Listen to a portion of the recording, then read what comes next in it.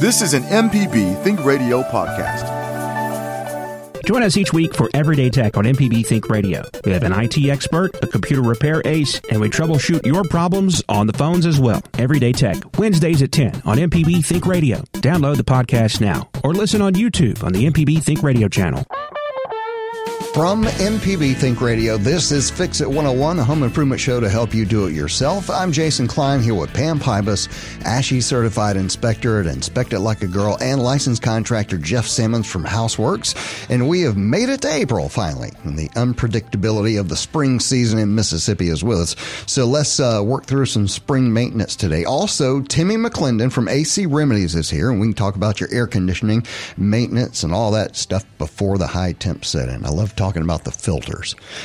Join the conversation with us this morning. Send an email to fixit101@mpbonline.org. How you guys doing this morning, Pam? Yeah, I'm feeling better. I actually have slept this week, so There's a much better response than last week. Yeah.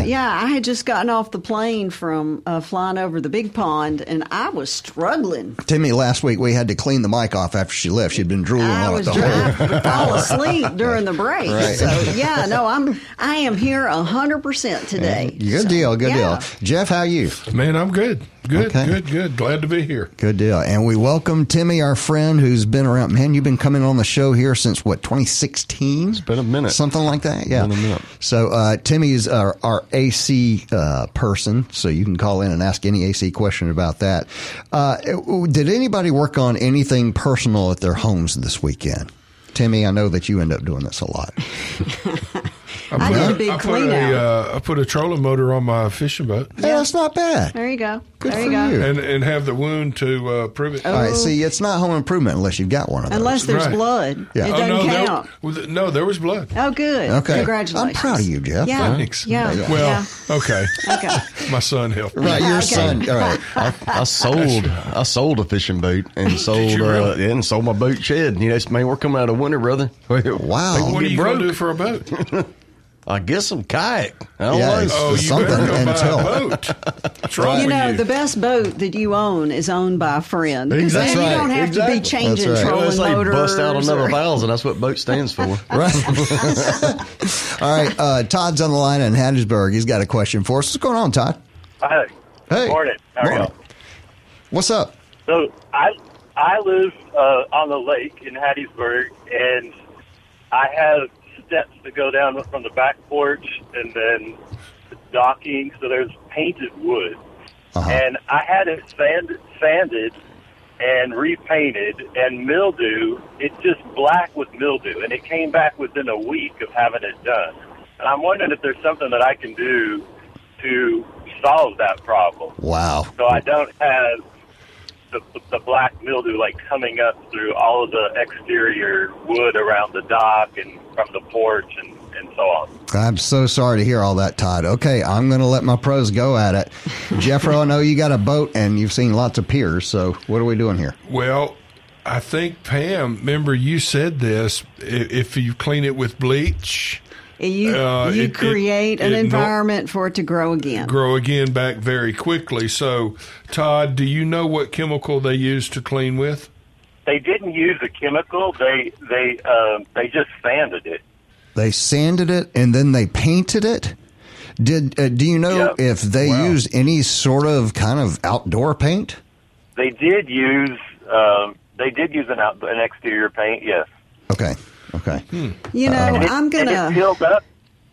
peeled up and mildewed within a week. Well, Right. peeled Wait, up. That's 'cause okay, they wait a didn't minute. clean it. Yeah. Well, that or it was wet Still when wet. they painted it. Right. Yeah, I'm wondering if whenever they came back and sealed it, they didn't. Of course, we have been. When I was in France, we had beautiful weather, but you guys were beating each other up with storms over Yes. here. There was so much rain. Right. And if you don't let something dry out and then you try to seal it, you've just kind of blocked everything in there.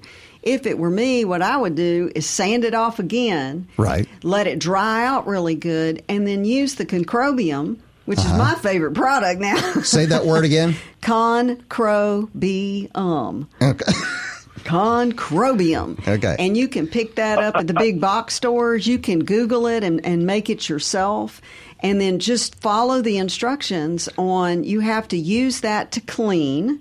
Then you come back and actually use it to seal. And then you put your paint on top. And it also is a deterrent for the same mold that will come back more often when you use bleach. Right. So, yeah. So it's got to be, you have to really make sure that, and then you've got, if there's water coming up from the bottom, let me ask you this. Did they paint the underside as well or just the top? Good question. Just the top. There okay, you go. You know, whoop, whoop. And Jeff has mentioned on the show several times, if you're going to paint this piece of wood that's going to go outside, you're going to want to paint all six sides There you go. of the board. Yeah. So that's something. Well, the to think. underside's on the water. I mean, it's a dock. So, I know, but you've got, and that's even more of a problem because you've got moisture wicking up into that wood. Constantly. Yeah. Right. Yeah. All right. So do I have to use like another mildewcide and a primer after what you said, or do sand the concrobium and then dry concrobium again for sealing, or Yes. paint and Yes. then concrobium again? Yes. And then you can use the concrobium to kind of clean it off on a regular basis. But what you're describing to me is that you're getting water coming up through the wood. It's coming Right. from the bottom side up. And that is the challenge, Todd. I mean, you got when you're sitting on a pond or Right. a lake, how do you get under there to get to that? Now, there is another thing you can do. What's that? Remove the wood and go back with a Trex, a synthetic product. That's a good idea. Or remove the wood and paint it on all six sides. Well, Right. Todd, either way, you got a minute ahead of you. Yeah, you might So- be swimming to figure this one well, I out. mean, if you did go to a synthetic, then you're done painting. That's Yeah. true. That's Yeah. true. But you'd still have mildew and stuff on the top. You'd have to treat that Yeah, somehow true. to kind of keep that I mean, from coming back. you're going to get mildew on the water. Yeah. Right. I mean, I Period. My boat lives in the water, and it gets a bath once a month, whether it needs it or not. But So- he's right though. You shouldn't go completely molding and peeling paint in a week. no, That's absolutely not. Yeah, That's you too got far. to be patient and take your Right. time on it. Go to, let me suggest the Yeah. website, stingysailor.com, stingysailor.com, and they have, this is a boating guide that talks about mildew and stuff on the water, Mm-hmm. and you probably would find some helpful articles in there on how to deal with what it is, the specifics of what you're dealing with. That's good. StingySailor.com. .com, and that's where they have the recipe for the homemade concrobium. Right. Okay. Thanks for calling, Todd. I appreciate it. Thank you very much. I wanted to do an article real quick here that I found yesterday. And it's scary because I wanted you guys to hear this. Now, this is a home improvement show. We talk about doing stuff yourself all the time. But I do want to mention on the show that doing stuff yourself means you have got to read the directions. And part of the directions is the warning label. So here's how this article starts. Investigators say acetone couple used for home improvement project led to explosion. Sure. So here's what we've got. A young couple is recovering in the hospital after the home exploded during the home improvement project Saturday.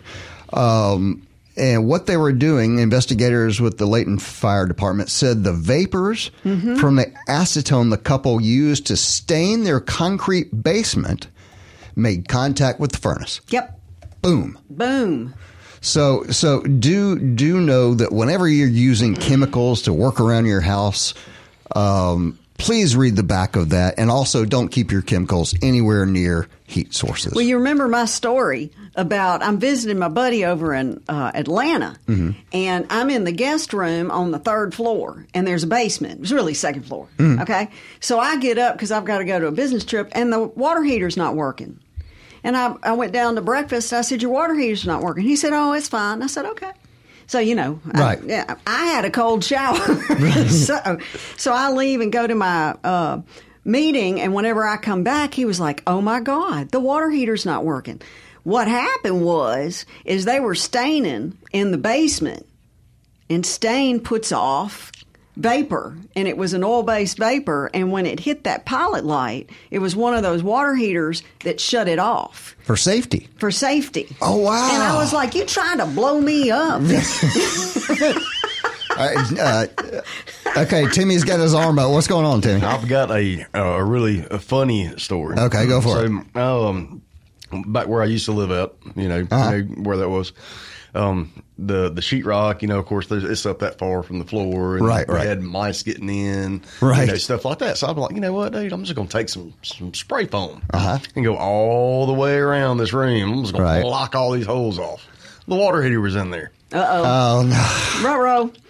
Read the can before you use it.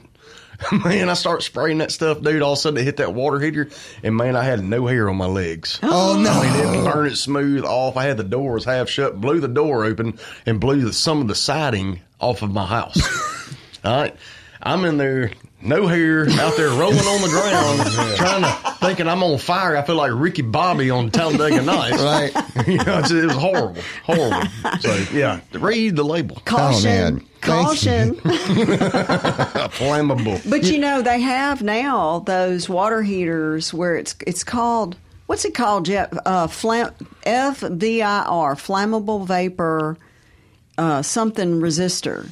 FVIR. Well, it's concealed. Yeah, and it's also and that's what my buddy had. He had a brand new, that was like 100-gallon water heater in his basement, and when it hit it, it immediately shut it off. Right. But in your case, and you can have, like I have worked on cases where it's been a lot worse. Oh yeah. Okay, Java wanted to try to make me sound smart, but I'm going to let him sound smart. Java, what is it? Well, it's a VFIR, flammable vapor ignition resistant. Ignition resistance. There you go. And it came about in around 2003. Okay. Yeah, because you do, and let me mention this, folks, because I think this is really good information for the consumer. Water heaters, if they're in your garage before that date, they had to be up 18 inches if they were gas. Now, if they're electric, you don't have an ignition source. But if you look on your water heater on your label, it will tell you the date of manufacture. Okay? And what was the date on that, Java? It was like 2003. Okay, 2003. And it should have that little FVIR on there. If it doesn't have that on there and your water heater is sitting on the ground in your carport or your garage, you need to remove any lawn equipment, any gas cans. You need to get that out of there. Worst place. I don't know who came up with, let's put the water heater in the storage room. Mm-hmm. It's the worst place ever to put. And then, because where does your lawnmower go? In a storage room. It goes in the storage room along with the gas and the oil. And paint. Let's get as much stuff up next to this heat source, this gas water heater as we can. Right. And you're listening to Fix It 101 on MPB Think Radio. I'm Jason Klein here with Pam Pipus, ASHI certified inspector at Inspect It Like a Girl, and licensed contractor Jeff Simmons from Houseworks. Also in the studio this morning, Timmy McClendon from AC Remedies. Join the conversation and send an email to fixit101@mpbonline.org or use the Talk to Us feature inside the MPB Public Media app. Whew, that's a mouthful. That's a lot. It is. But hey, you know what? Tongue We're going straight to it, though. Francis is on the line right now in Natchez. What's going on, Francis? Hey, thanks for having me on. Yes, sir. On last week, you guys made me open my eyes to a situation that I neglected when I built my house.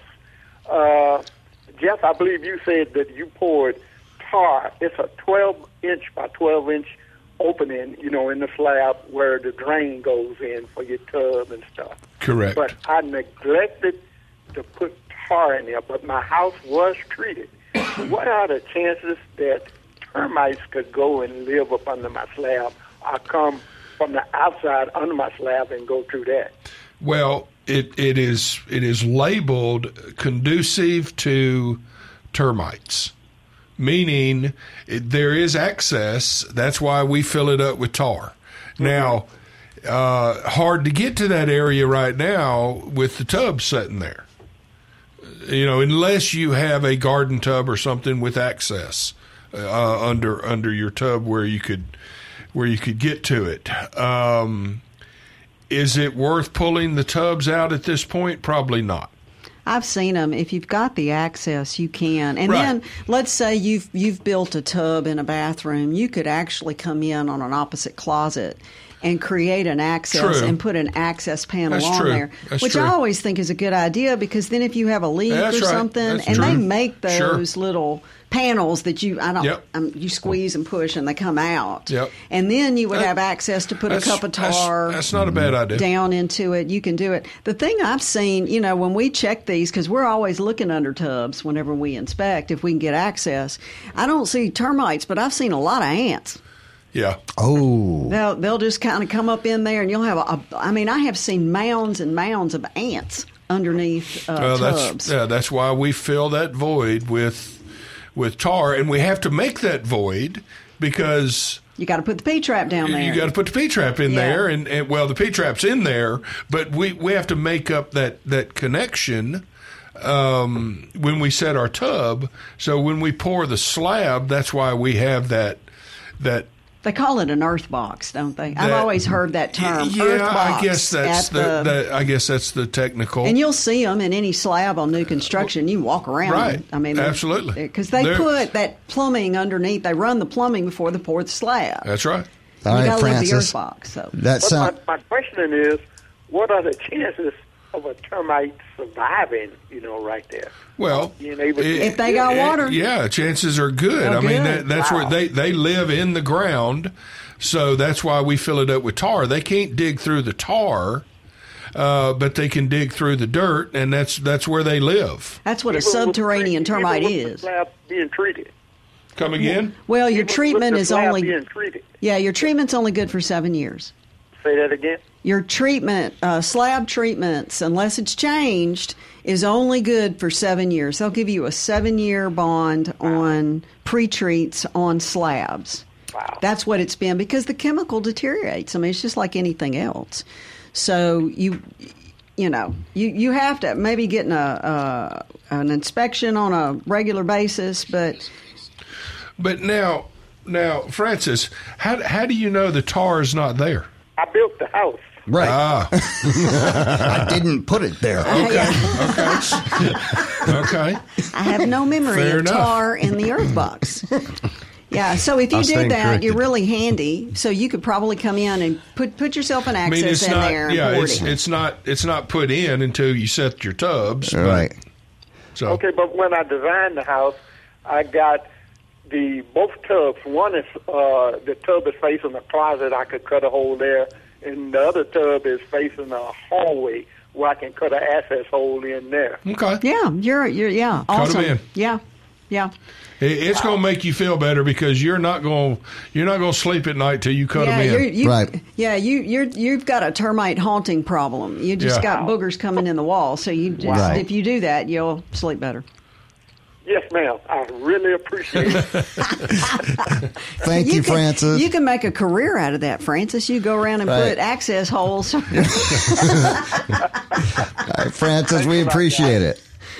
I want to thank Francis for giving the best answer to a question ever asked. Right, here on in the Fix It show here. 101. Right. It's like, well, how do you know?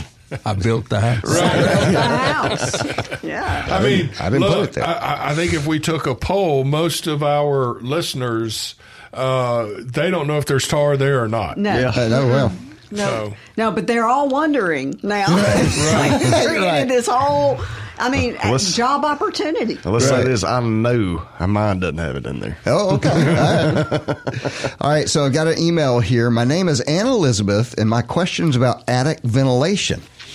Now, we get into this every time Timmy comes here. Somebody sends an email that he and Jeff can arm wrestle over. So, okay, I own a 1960s home with a well-working whole house attic fan. It is wonderful to have, as we can open windows, screen doors in the spring and fall, and enjoy a nice breeze throughout our home. We also have 3 unsightly dormers in the front side of our roof, as well as 2 turbines. It is time to replace our roof, and we would like to update the look by removing these. What would be the best option for venting to keep the effectiveness of our attic fan? hold on. After doing the math, this is in the email. After doing the math on CFM and square foot and cubic foot of home and attic space, we need approximately 12 square feet of attic venting. We have 63 feet of ridge on our roof, but I've been told that a ridge vent and power vent compete with one another. Thank you in advance. I always enjoy the information you share. Ann Elizabeth in Starkville. Jeff won't even look at me. Yeah. It's real simple. Okay. It doesn't get any simpler. I'm just going to let Jeff have this one. Okay, No, go ahead. Go ahead. I mean, I'm going to referee. Put a continuous ridge vent in with your soffit ventilation. I like continuous vented soffit as well, and I prefer a vented ridge. Now, what I think, what's her name? Mary Elizabeth? Ann Elizabeth. Ann Elizabeth. Ann Elizabeth.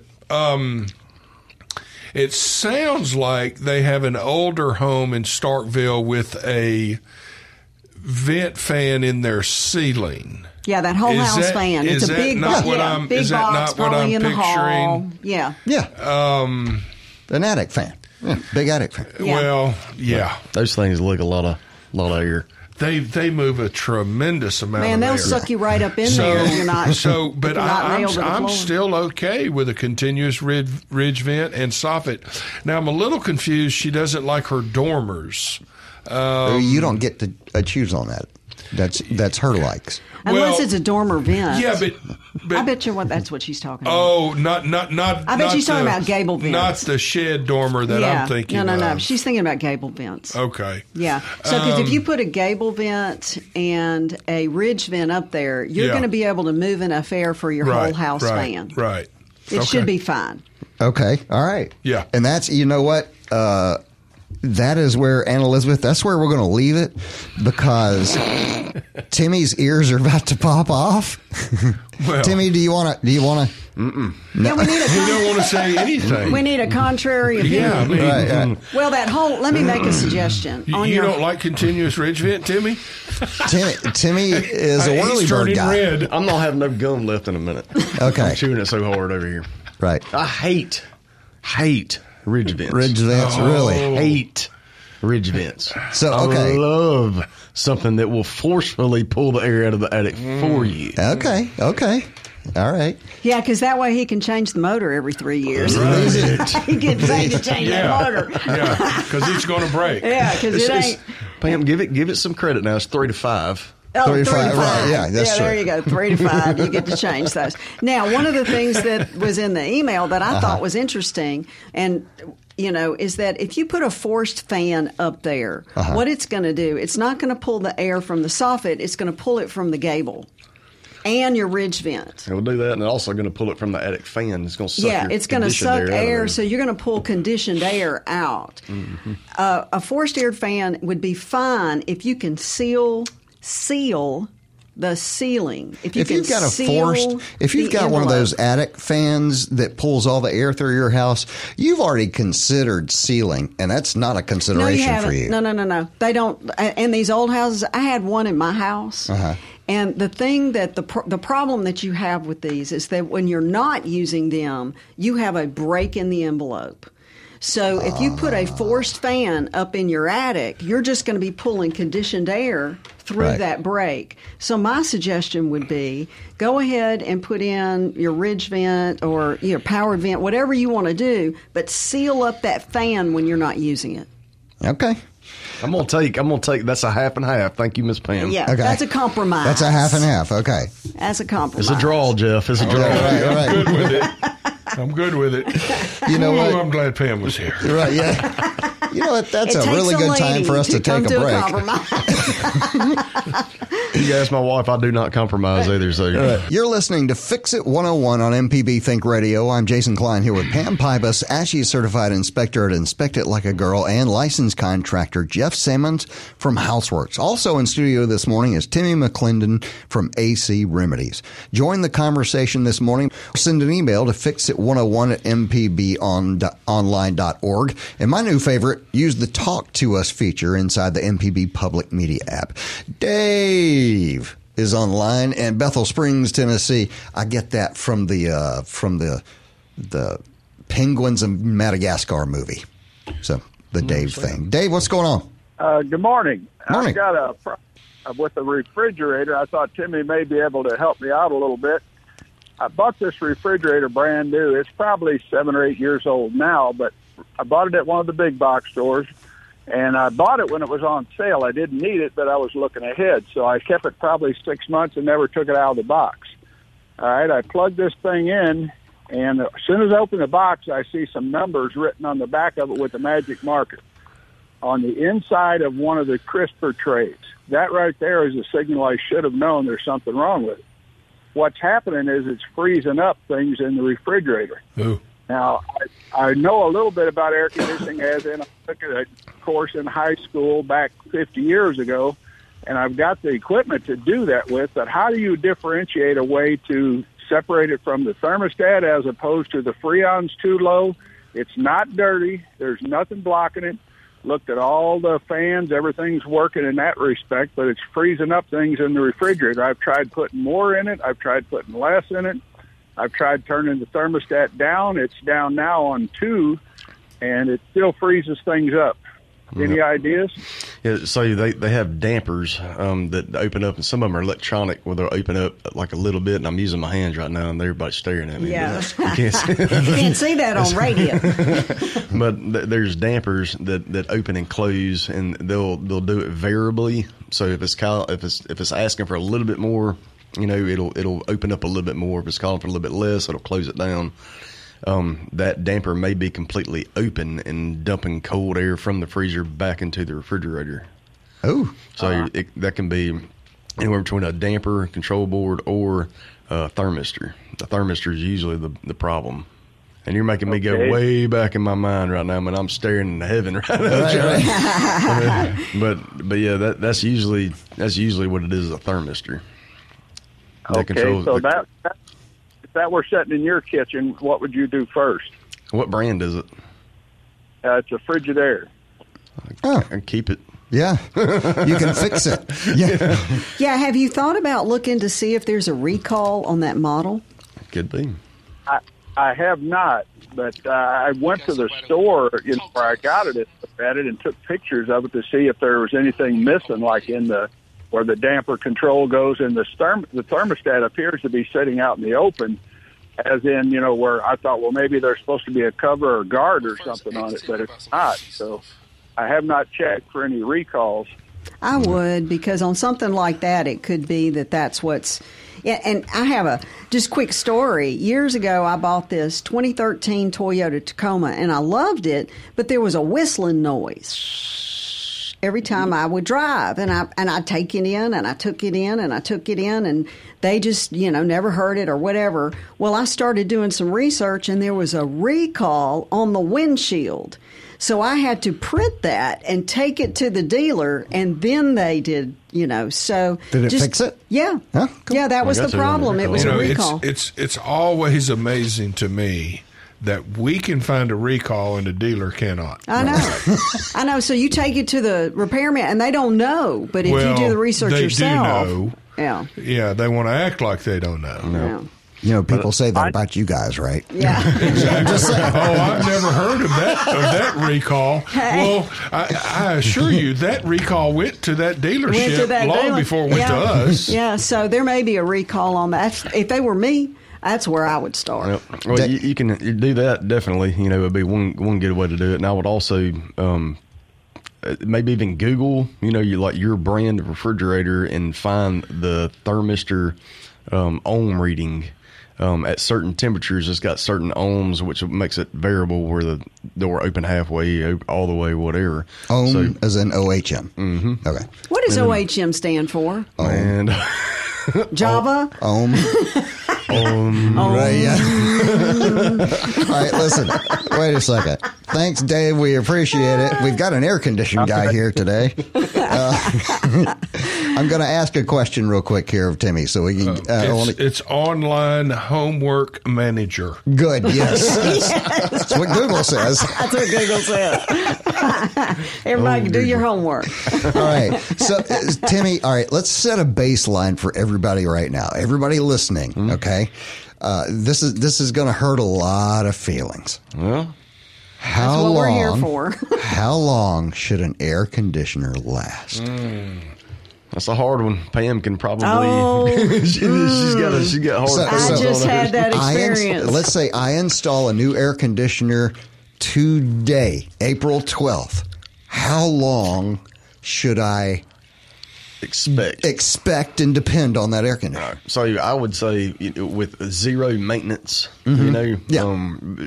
which is regular for most people. Yeah, right? 12 to 15 years. Now, if you keep it clean, you don't let it, the capacitor start getting real weak on you, stuff like that. I mean, you can get longer out of it, but it's the brand of air conditioning that you need to get in order to get more life out of it. What if someone's at my house trying, let's say my air conditioner is not blowing as cold, and someone comes to my house and says, you're going to need a new unit. Should I keep talking to that person? Should I call somebody else? Well, you always get different opinions. I mean, even though it might hurt a little bit, having to pay an extra service call or something like that. But right. I mean, when it's low with Freon, I'm a firm believer. If it ain't broke, don't fix it. Okay. I tell my customers that all the time. If we got to come out there and put a couple of pounds in there, a year, okay.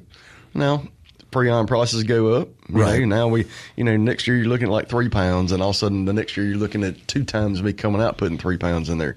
Now we have an issue. Okay. That's whenever it ain't working no more. It's not, yeah. It's not just not broke. It's broken. Well, I was going to ask you what were some of the signs that it's not working, and I know that not getting cool enough. Now, also, there's some baseline expectations of what cool enough means. Tell us what, from an air-conditioned person's point of view. So it's 110 outside Mississippi, and I need it to be 62 in my bedroom. So you better get a window unit. Right. You need to go sit in that guy's refrigerator. Right. That's a hard question, man. Like my house, so my old house, we put a new air handler in that thing and had an old temp star sitting outside, a little 2-ton. It was a small house, and I cranked that thing down as far as I could get it. I mean, that thermostat went to 55, and I woke up the next morning, me and my wife, both of her girlfriend at the time, was like, doing right there. Went there, and it's 55 degrees, Wow. Thing, it got cold, right? So go to my house now. I had to tweak it because I didn't put the system in on my house. Right. Somebody went there, oversized the system, had a 4-ton in there, probably had a 3.5 in it before. So they put a 4-ton in there because it probably wasn't getting cold enough. Right. I got insulation, man. I mean, you walk through my attic, you got to dust the insulation out of the way. That's not the issue. So I had to go in there and tweak it just a little bit, in order to get it to cool correctly, because the humidity level was super high. I jumped the daggum fan speed all the way down, so it can move the air slow across the coil. So right. when you're talking about how cool should you expect it, is really hard because every system is a little bit different. But interesting. I feel like that every house should at least maintain a 72 degree, in my mind. Okay. Well, 72 degrees with low humidity. If it's pulling the moisture out of the air, then it's doing what it's supposed to do. And Timmy just put a new unit in my house. I had to talk him down from, it was a 4-ton, and I said, I want a 3.5. And he was like, but your house is old. I said, but I have sealed the ever-living, there's so much caulk and foam and sealing up in that house. And she ain't lying, guys. I'm telling you, it is sealed up. So, I do got to say, Timmy, if you listen to the show, caulk is or sealing is Pam's jam. Yep. That is just that's. I'm all about it. And he witnessed that. Right, yeah. And I was telling him before the show started, I said, I cannot put my thermostat on 72. It runs me out. It's so cold. So I leave it on 76. My humidity is, but I also have that thermostat trick where I'm running my fan every 15 minutes. Yep. Wow. Whether the unit's on or Circulating. not. So it's circulating that air. Right. You're listening to Fix It 101 on MPB Think Radio, the home improvement show to help you do it yourself. I'm Jason Klein here with Pam Pybus, ASHI certified inspector at Inspect It Like a Girl, and licensed contractor Jeff Sammons from Houseworks. Also, Timmy McClendon is here from AC Remedies today. If you missed any of today's program, you can always listen back by podcast using any podcast app or our MPB Public Media app. And you know, on the Public Media app, we've been talking about this new feature that we've got. If you've got the MPB Public Media app, by the way, it's free on Play, on Google Play and iTunes. You can download this app. Once you've got it, if you go to the little menu there on the left-hand side, there's a thing called Talk to Us. All right? So Talk to Us, all you have to do is hit Talk to Us and then hit Fix It 101 or choose whatever show you like. And you can send us any 2-minute message that you like, audio or video. I do hope Java listened to this before we put it on the air, just to make sure. All right, and we got someone on the talk about what's going on, Java. Let's hear it. Hi, I'm Madison from Jackson, and I wanted to know how to start a privacy fence. What would I need to do? I want to make it out of wood, and I just don't know the process. How to start a privacy fence. That's a fantastic question. Well, before you dig your hole. Right. Yeah, there's some things we want to do at the very, very beginning. Yeah. And what Pam is referring to is call 811. Right. Now, there's something I want to do, too, before I start my fence planning, is get with my HOA to make sure that I am following the guidelines in my neighborhood. Right. Do I have to have good neighbor? What are my sign guidelines? off on? Right? Yeah. Once that's determined, call 811. They will come mark. Mm-hmm. Then put your string lines up. Hold on, boss. Hang on just a second. Yeah, I guess you're right. You can go ahead. Well, you may want to find out where your property line is. That's what I was going to say. I was going to say surveys. Well, yeah, hopefully we don't have to spend the money on a survey. Right. Because those can get expensive. Mm-hmm. And but let's assume we know our property line. Okay. At that point, I'm going to put in a string line. And what that means is literally a string that marks where the fence is going to be. That's right. And then I'm going to get my tape measure, and I'm going to start measuring my distance between my fence posts, which I like 8 feet. Mm-hmm. Everything works out in lumber, 8 feet. Right. And I'm going to take a can of paint, and I'm going to spray paint every 8 feet on my string. Where my hole's going to go. Where my hole's going to be, and then I can remove my string so I'm not fighting this string. Right. Tripping over it. I've done that. True. Dig my hole, put my post in. Mm-hmm. Now I'm going to put my string back up. Right. To make sure that my posts are on my string, and then I'm going to have my level, and I'm going to set all of my posts. Right. Then I'm going to put my Sackcrete in. I'm not going to use water. Just leave it there. You don't have to in Mississippi. And then I'm going to stabilize my post with some anchors, meaning a 2x4 and a stake. You want to make a triangle. You go. Yeah, Perfect. Make a triangle from the post down to the ground, and then kind of lodge it into the ground so it holds it. It completely. And you need, what I have, what I love, or one of those corner. What is it called? A corner level. Yeah. And you perfect. put it on with a rubber band, yes. So you can make sure that it's completely vertical plumb. Yeah, and it needs that, folks, because when you if you're using, say, standard 8-foot boards, and you notice if you put an 8-foot board on the bottom of the board and it works out just fine, you get to the top and there's too much space. And or not enough, and my board is too short. Mama would call that cattywampus. Yeah. You done set that pole cattywampus. Definitely going to want a level to do poles. Now, do not make this mistake. Oh, I'm going to save money and only use 2 stringers. Use 3 stringers. Yeah. Yeah, and those are the boards that are running horizontal, but you're going to put your post. They'll start sagging every time. Right. You know? And there's one more. Thank you. That meant the horizontal bars. There you the go. Stringers. Yeah. Okay. There's one more thing that just really irritates me when people put their fences up. Put the stringers on the inside of the fence. Yeah.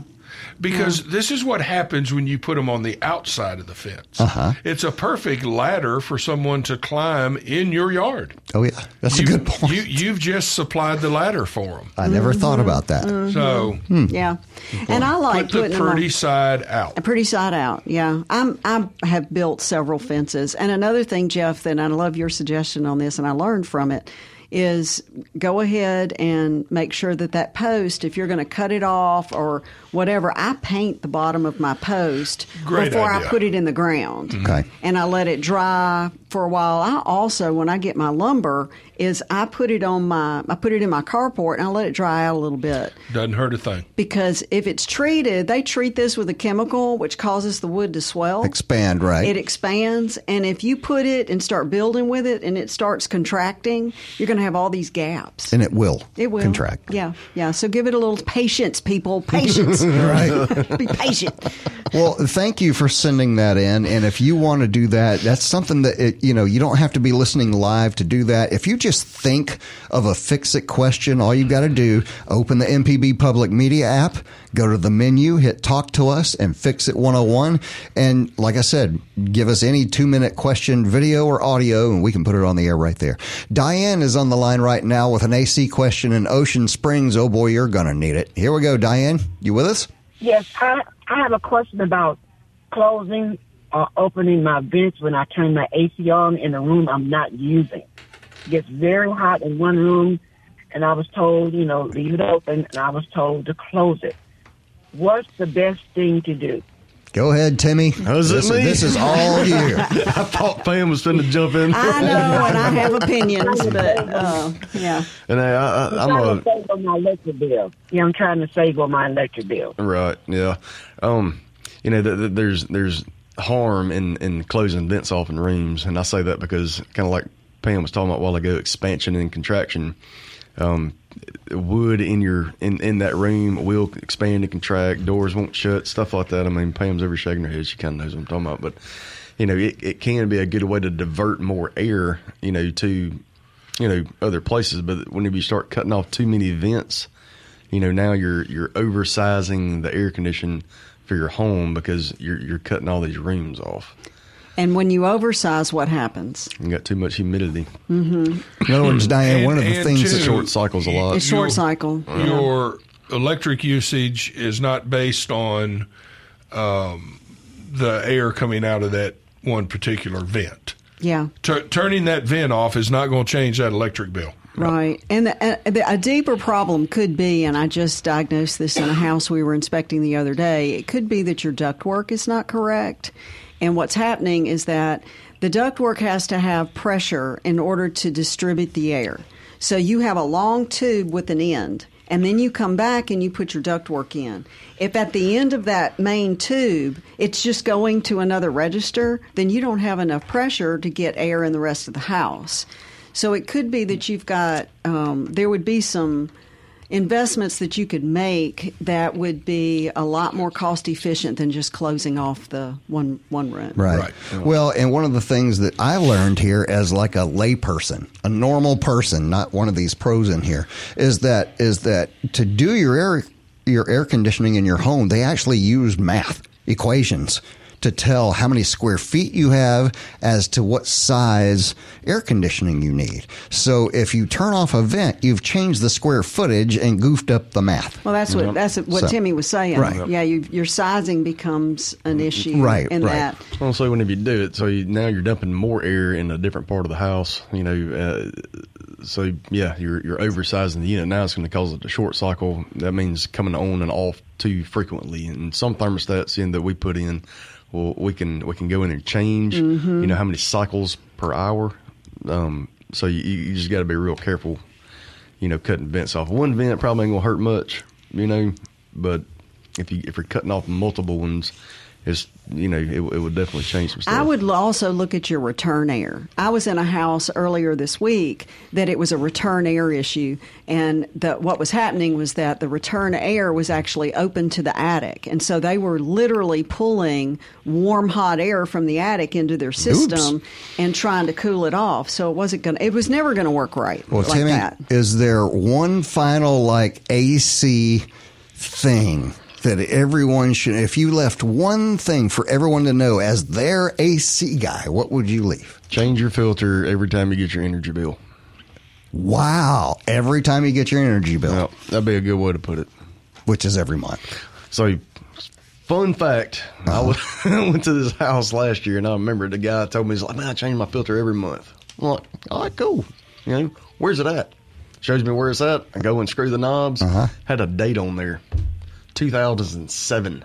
Oh. 2007. So you might not want to lie to yourself, is what you're saying? I change it every month. I change it every decade. I love it. I like that.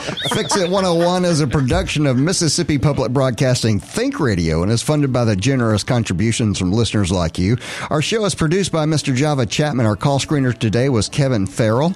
For Pam Pybus, Jeff Sammons, our guest Timmy McClendon from AC Remedies, I'm Jason Klein. Stay tuned for our Wednesday 10 a.m. program, Everyday Tech with Jay White, and join us next Wednesday at 9 for Fix It 101 only on MPB Think Radio. This is an MPB Think Radio podcast. To hear previous shows, visit mpbonline.org or download the MPB Public Radio app to listen on your iPhone or Android phone on demand.